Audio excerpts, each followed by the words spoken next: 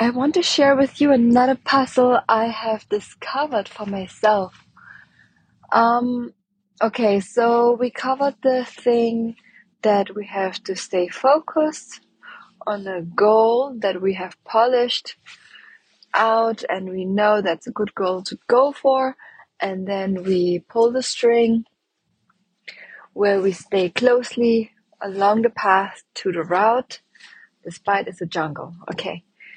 So what I noticed also, okay, I learned something about viewer sealing. Like, for example, um, there was Carnival in Switzerland, which they call Fastnacht. And I see people posting that on YouTube Shorts as Fastnacht. But then I thought people in Switzerland, they know what Fastnacht is. And they actually, I don't know, like maybe just a few would be very like interested how Fastnacht look like in different areas. So this is quite like this is a certain amount of viewer that you can reach. But then all my international friends, they didn't know what was Fastnacht. They had no clue about it and they would never search for Fastnacht because they wouldn't know the word.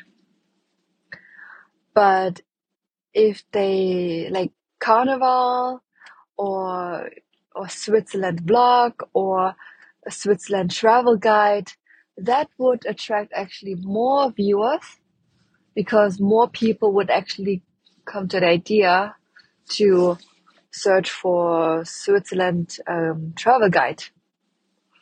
That makes sense as a tourist. And that has a bigger viewer ceiling. And then I was thinking also, if I would post content like that, it kind of like would be distracting to my main topic. Like if I'm a cooking channel, that would be actually a little bit weird to post something like this, despite it's interesting. So then I was thinking there are posts that I'm posting and who will I attract with that?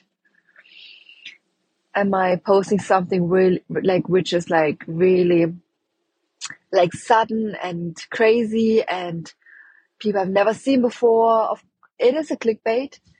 It is it would get people's attention. Like when I go to the hashtag shorts, I see a lot of views that has like millions of views, like 300 views, 300 million views. But like you could see there are also like nasty posts where people get shocked and they're wondering what it is, and so they click on it. So you might get like millions of views, but people people might follow you, might not.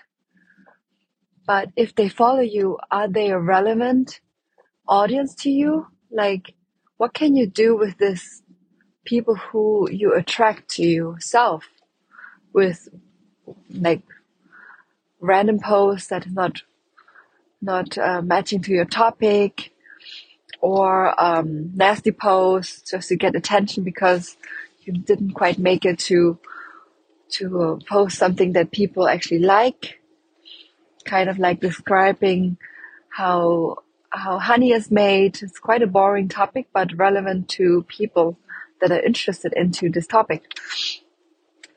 So then you post like, I don't know, some nasty post, for example. And that suddenly gets a lot of views and you think, whoa, that's cool. I got like 100 million views and I got a lot of subscribers. But then what can you do with this subscriber who's subscribing to you? Can you sell that person something? Like something that you actually were offering? Like, will they buy some honey from you? Maybe some, maybe don't. But on the other hand, if you have maybe just 10,000 subscribers, but they're all like really hardcore subscribers, they are really interested into your product or like the problem you're solving. they would be eager to follow every post you're posting about this topic because it builds up towards something that maybe you're the authority about. So that's the difference. Like, what's your goal? Like, do you want to get a lot of views? Like, I'm like, yeah. And then what can you get from a lot of views? Maybe some people really just like some brands just want some exposure. Okay, fine. But do you want to sell something afterwards? Do you want to, like, what kind of relationship you want to have to your audience? So that's the question one should ask oneself when posting something. Right now, my content is very wild and random. So I know I'm not getting anywhere right now. I'm still practicing to have like this camera confidence, writing stories in general. But that's something I should keep in my mind, that where I want to go with it. Yeah.